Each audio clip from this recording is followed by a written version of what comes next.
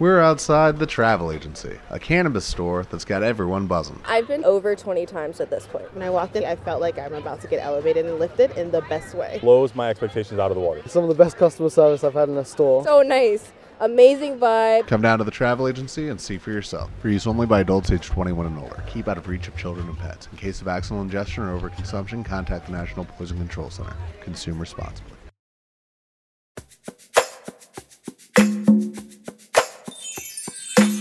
Woke up this morning, hopped out of my bed.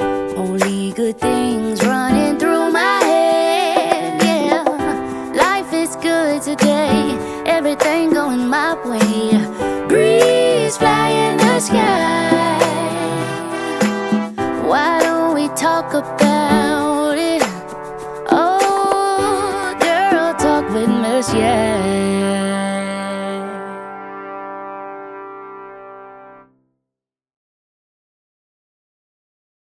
Hey y'all, it is your girl Miss Yak back with another episode of Girl Talk with Miss Yak. Tonight's guest comes all the way from overseas. All right, she is Miss Annie Chen. All right, she is here. She is an environmental scientist turned designer who is a co-founder of Sciencely Handmade, a lifestyle brand that brings the urban community closer to the local nature. And tonight, we want to, get a little bit more in depth about talking about women of color in science. We'll also touch on multicultural backgrounds and embracing them and making them something beautiful, and maybe even talk about native plants and their significance. So for all of my sciencey friends out there who want to get up close and personal with nature, this is the show for you. So without further ado, we're going to go ahead and bring on in Miss Annie Chen. Hi. Hello, how are you? I'm just lovely. How about yourself? Doing great. Thank you for asking. Awesome. So when it comes to women in science, and let's say women of color specifically, do you see a lot of women of color in science? I would say, thankfully, in my community, yes. But not so much for example, engineering. Environmental science, thankfully, there is a lot more women now, and it's encouraged to be a woman in STEM, for example. So I'm lucky to be born in this era. Wow. So what do you think has been maybe preventing women from going into this field before? I think definitely just less representation, and also not a lot of people who think that they are good enough for it, or maybe the culture isn't as welcoming before. So I think that's why it's been keeping women from succeeding in STEM. Wow. So in your community, you said there are a lot of women of color in science. What would you say there's kind of like an evenly distribution among, let's say, all ethnicities of ethnic descent, such as, let's say, Indians, African Americans, Asians, Pacific Islanders, etc.?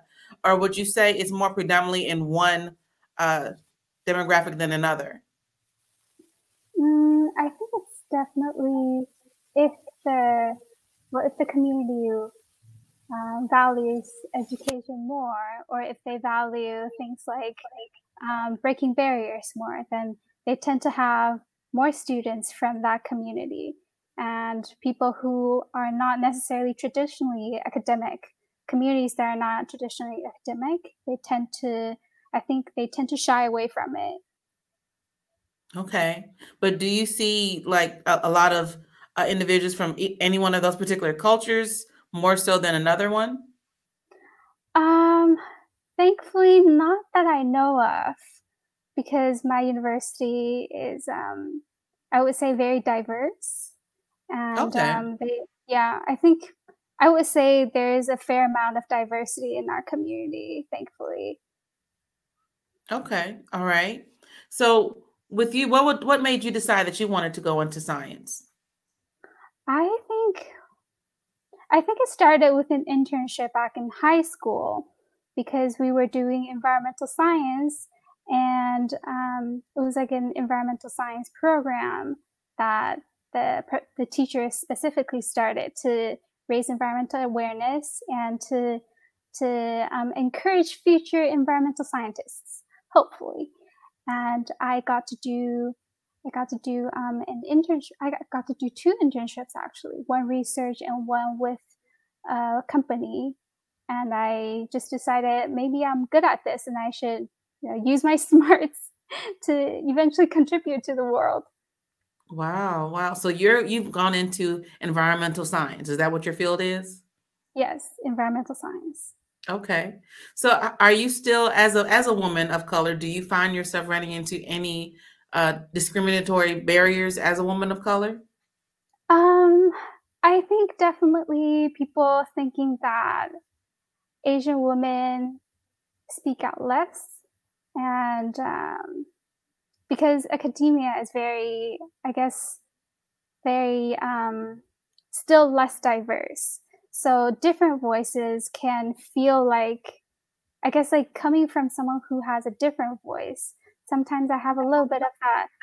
Am I good enough to say this? Am I just like having imposter syndrome? Should I like, like speak out loud about, for example, my culture without, I just want to like, how should I say this? How to not be loud enough, but not too loud. So do you find yourself trying to, or having to almost dampen your sense of self-identity in order to conform with academia? I think in some sense, yes. In the community, yes. Even though the community that I was in college, is still very, very encouraging, which I feel very, very lucky that I'm in the community. But I just have the self-doubt of, am I loud enough? Am I not being loud enough? Things like that. Wow. So how do your peers feel? Do they feel the same way?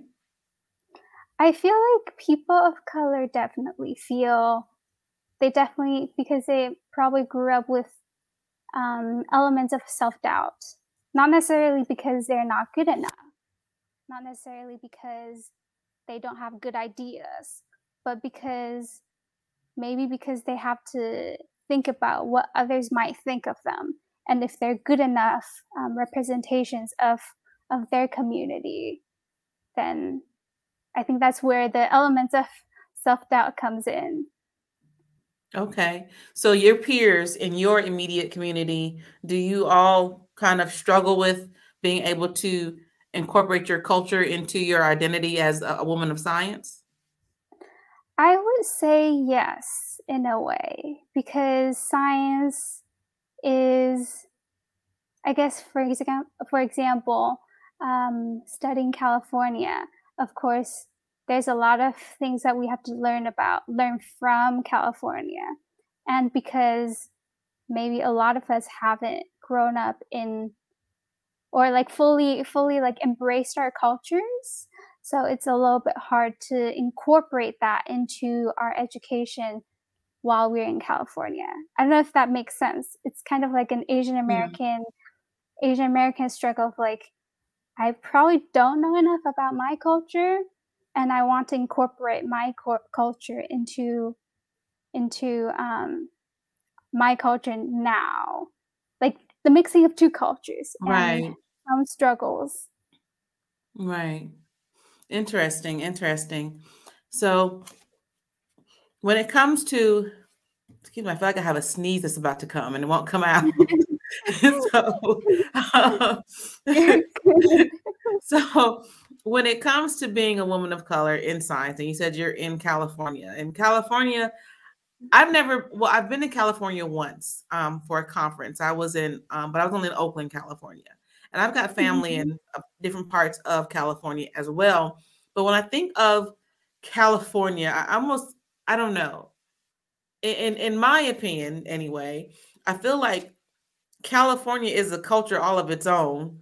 And so it's very easy to lose your sense of self-identity when you get to California. Does that make sense? I think yes. In a way, yes. Yes. Hmm. It's a complex issue, I think, as a California myself. Yeah. So it's kind of hard to see because I know they have like places like Chinatown in California and whatnot, but I wonder and you may know, but is Chinatown, would you say it's authentic or Americanized?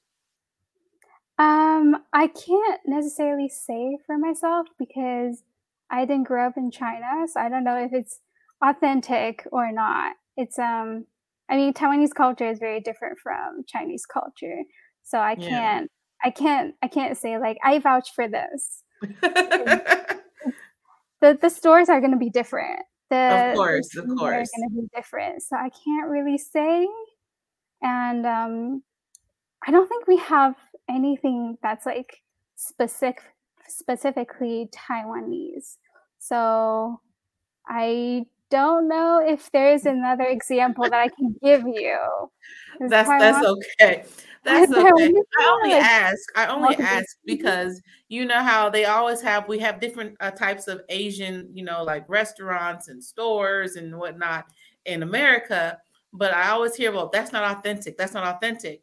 So I'm always trying to Mhm. look for where's the authenticity, right? I want the authenticity, right? I don't want the Right. Americanized, watered down version. I want the real deal, Mhm. Holyfield. So that's why I always wonder, like, because if I can't go overseas to experience the real thing, then what's the next best thing? So it's like, okay, is this really, real or what? So that's Mhm. the only reason I ask. Yeah. Okay. Yeah. Yeah, I can't say for sure because definitely a lot of things are Americanized or they're like Asian fusion to suit American tastes. So I can't say Yeah. for sure. Yeah, I'm like, well, I mean, if it's supposed to be spicy, then let me have it spicy. I want the real thing. So Hmm. but that's just me. See, because I was raised in the military. So like my first language was Korean, actually. I learned how to speak Okay, Korean okay. before I learned how to speak English, but then my parents didn't encourage it. So I don't remember I don't remember any of it now, which I kind of Hmm. hate because I'm like, I could have been bilingual. But Hmm. but yeah, so and but I do remember when I was in Korea, my mom used to say like I have a stomach of steel because I could eat all the food they ate over there. Oh my She would gosh. always get sick, but me and my dad, we could handle it just fine. Hmm. So I'm like, I want to try it. I'll try almost anything once. But anywho, back to the subject at hand, get back to the science of it all, right? So you're in environmental science, Hmm. right? And when it comes to environmental science, you're dealing with like native plants, and we want to know like what's the significance of native plants? Because I know a lot of times they'll travel and they say, "Oh, that's beautiful. I want to bring it back home," and these particular plants and species or whatnot might not be able to handle the change in the environment and whatnot. So, and then other species they may actually take over when Hmm. transplant them elsewhere. So what is the significance of native plants from an environmental scientist perspective? So for an environmental scientist, we look at different perspectives, such as the ecological perspective and the cultural perspective, and of course, like the species perspective. And I would say that native plants, they can grow and they can contribute to one specific ecosystem and not necessarily in the next one. It's kind of like being a member of a community. Like you might be able to thrive and also like give back to this specific community. But in another community, you might struggle more. Kind of like that. And there's like of course, like as an individual, can it thrive? And then as a community, can it like help the community grow? We're outside the travel agency, a cannabis store that's got everyone buzzing. I've been to dispensaries all over the United States, but I've never seen one this unique. So nice. Amazing vibe. Some of the best customer service I've had in a store. Blows my expectations out of the water. Come down to the travel agency and see for yourself. For use only by adults age 21 and older. Keep out of reach of children and pets. In case of accidental ingestion or overconsumption, contact the National Poison Control Center. Consume responsibly. So I'm not sure if this analogy would be good enough. So in a sense, all species can contribute to other communities to some degree. It just depends on the soil and the nutrients that are available to it that will determine how much it thrives in that community. Is that what you're saying? Yes, the soil and other animals, other insects, other plants, because it's like a whole system, whole network that is around that native plant, that it contributes to that ecosystem. It's like it's a mutual thing. It's a mutual network. And taking it away from one community and plant it into another community might not do as well, might not be good for the community. Mm-hmm. Mm-hmm. So for you, what is your primary focus as an environmental scientist? Because I know you guys must have projects that you're working on, that you're focusing on. So what is something that you, as an upcoming environmental scientist, would like to see change in the world? I would say just incorporating the human aspect of it, because we're also part of the environment. And even though being like completely like natural science is very important, I think having that consideration of human nature interactions, I think that's important as well. So I would like to have like focus on that aspect, and that's like part of the reason why I started this brand. Okay. All right. So tell us more about your brand. So our brand is called Sciencely Handmade, and it is a sustainable lifestyle brand that we want to we want to bring nature to urban people in a beautiful way. Oh, so bringing nature to urban neighborhoods. I guess like urban people's lives, not necessarily just neighborhoods, but kind of like getting them to know more about native plants and also wear them. As you can see, I am wearing it now. Okay, so you have on an earring that's part of your brand. So what is the earring made out of? It's made out of resin and a wire, and of course I paint on it to make it resemble a native plant. Okay. Do you use any actual plants in the items that you make, your merchandise? I actually don't use any plants, but I use the real native plants as a model. So I would say using them as a model, but keeping them in nature. Okay. So life mimics art. Or art mimics plant life. Something along those lines, right? Interconnected with each other. Yeah, something along those lines. Awesome. So how long have you been, trying to build your brand? I would say around a year. Started around last year. So it's like a gradual process of like, oh, okay, I think I'm starting a brand. Okay. So I see that, and you're on Instagram. And so you've got a few things. So you've got some items that are, it's almost like wellness products. Mm-hmm. Okay. So tell us more about the products that you have on your brand, Sciencely Handmade. So right now we have customized and also customized slow-made sorry, maybe cut that off. Customized slow-made jewelry that resemble native plants. And also we have scented products that are inspired by local nature. For example, recently we just came out with the Berkeley and San Francisco scented soy wax. Okay. Now, looking at your Instagram page here, you've got quite a bit of things on here. So you're not only a scientist, but you're a jeweler. Right. You are very, very crafty. These earrings are gorgeous. So for all my viewers out there, you guys have got to go check her out. You can see that I've got her Instagram handle is scrolling down at the bottom of the screen. So check out her page, you guys. I've also followed you myself because I'm like, I got to see what's going on here. But your earrings they are gorgeous. I'm loving these flower earrings that you've got on here. They are very, very pretty. So are they made out of resin as well? Yes, they are made out of resin. They are beautiful. They almost like they're made out of glass. And they're kind of like transparent depending on the item. Yeah, I'm noticing that as well. Very beautiful. I love your work here.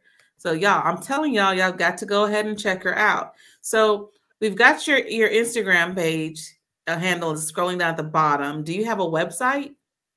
Currently not yet, but follow Instagram to stay tuned because I will hopefully have a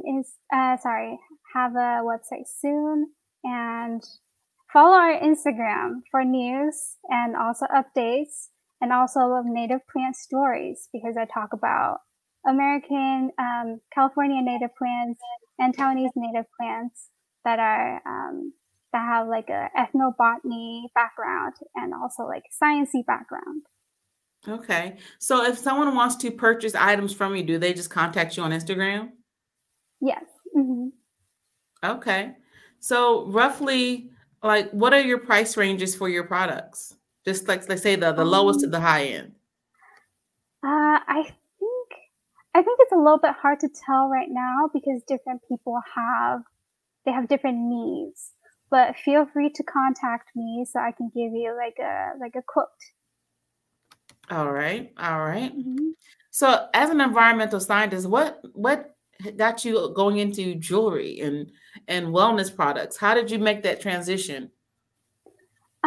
I would say it started out as when I was in college, when I realized that science communication is actually very, I guess, like overlooked because like I will always be in academia and doing research and maybe in a science community where scientific information is very much welcomed. Like scientific methods, scientific terminologies, they're very welcomed. But once I get out of the comfort zone, if I should say like comfort zone, I realized that people tend to shy away from academia and academic knowledge. But academia has so much to offer that people are missing out on. So I want to make something beautiful out of my knowledge in science and make it accessible for people. Like, for example, maybe people don't know that this specific beautiful flower is actually endangered. And when they're hiking, they're like very lucky to see that particular plant. They just never will know about it because they don't want to like read academic papers or like they don't want to like listen to an expert talk about this specific native plant. Then if my jewelry can get them to recognize that plant, then I've done my goal. Like they know about this native plant. And because they are wearing this beautiful earring, they want to learn more about this specific plant and learn the stories behind. And through the stories behind, they can learn more about why our ancestors or like other people in the community are using this native plant. So it's like a bridge to nature and bridge to like the local culture, like a rooting, like a grounding process, I would say. So I would say like just through jewelry, through scented products, it's like a good way to get people to know more about native plants, more about nature, get them connected, and then eventually, just like the world is your oyster kind of thing. Like you have so much to learn about this world, and it's not just plants, leaves, green flowers. Yeah, you're right. Wow. So what's going to happen? Let's say your business takes off. Are you going to leave, the environmental science part of your career alone, or are you going to still try to juggle both? I think I want to do something that is related to what I'm doing now. So hopefully I can do, for example, like a museum job and natural science museum job. And in the meantime, like do the science communication, Sciencely Handmade brand, and simultaneously like promote for native plants, promote for like local nature. So ideally that's going to happen, but you never know what the future holds. So we'll have to see. Awesome. Wow. Well, my listeners and viewers out there, if you guys are watching or listening tonight, again, we've got her handle for Instagram. It's going down there at the bottom. It is Sciencely_handmade. Sciencely_handmade. Check out her Instagram page, you guys. These earrings and jewelry, it's gorgeous. You guys, if you're into wearing earrings, this is the spot to be. You need to go ahead and reach out to her and go ahead and get these pieces. I'm serious. They are really, really pretty. And so you got to reach out to her to go ahead and get her pricing on her orders. And you guys got to be out there rooting for her to get a website so we can go in there and place orders online, because we trying to, blow up. Okay. Go ahead and get Sciencely Handmade up out the door. Like this is, I'm serious. Like I can see your stuff in stores like today. So all my viewers and listeners out there, if you have not already, you want to go ahead, like, share, subscribe. Miss Girl Talk with Miss Yak. I'm on YouTube, Instagram, Apple Podcasts, iHeartRadio, all your major streaming platforms, Spotify, you name it. I'm probably out there on it. But when you do that, don't be forgetting to go ahead and stop by Instagram and also like Miss Sciencely_handmade as well, to go ahead and show her some love also. Okay, because we want her to go ahead and keep creating these beautiful pieces out here and educating us on what the world has to offer. Because in a sense, she's basically kind of letting you guys in on a little secret. Like, hey, she sees all this beautiful stuff out there and you guys don't know about it. So she's like, hey, let me create some earrings for you guys. Did you guys know this is out there in the world? Bam, now you can wear it and just rocking it out there in the world, right? All because she went on ahead and made it into some earrings or a necklace or whatnot. Get in on the secret. Go ahead to Instagram and like Sciencely_handmade and get your beautiful jewelry today. Also, ladies, this is another reason why you should go ahead and get into environmental science. Look at this wonderful stuff she's doing. This is awesome. There's not enough women out there. Yes. It's a secret. It's a big secret that we got to get in on, right, ladies? So, Annie, thank you so much for coming on and joining in on the conversation. This has been wonderful. I'm seriously in love with your jewelry here. So I may be reaching out to you to kind of get some prices on some things as well. Especially my daughter is really gotten into wearing earrings a lot lately. So we may be contacting you soon. For sure. But thanks again for coming on. Everybody who is out there watching, listening, don't forget to tune in every Tuesday and Thursday night at 8 p.m. Central Standard Time to get your next dose of Girl Talk with Miss Yak. So stay tuned for our next episode. But until next time, y'all take care.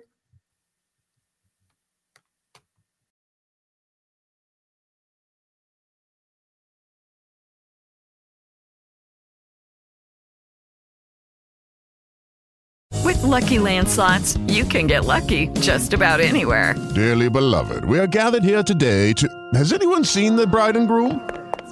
Sorry, we're here. We were getting lucky in the limo and we lost track of time. No, Lucky Land Casino, with cash prizes that add up quicker than a guest registry. In that case, I pronounce you lucky. Play for free at LuckyLandSlots.com. Daily bonuses are waiting. No purchase necessary. Void where prohibited by law. 18+. Terms and conditions apply. See website for details.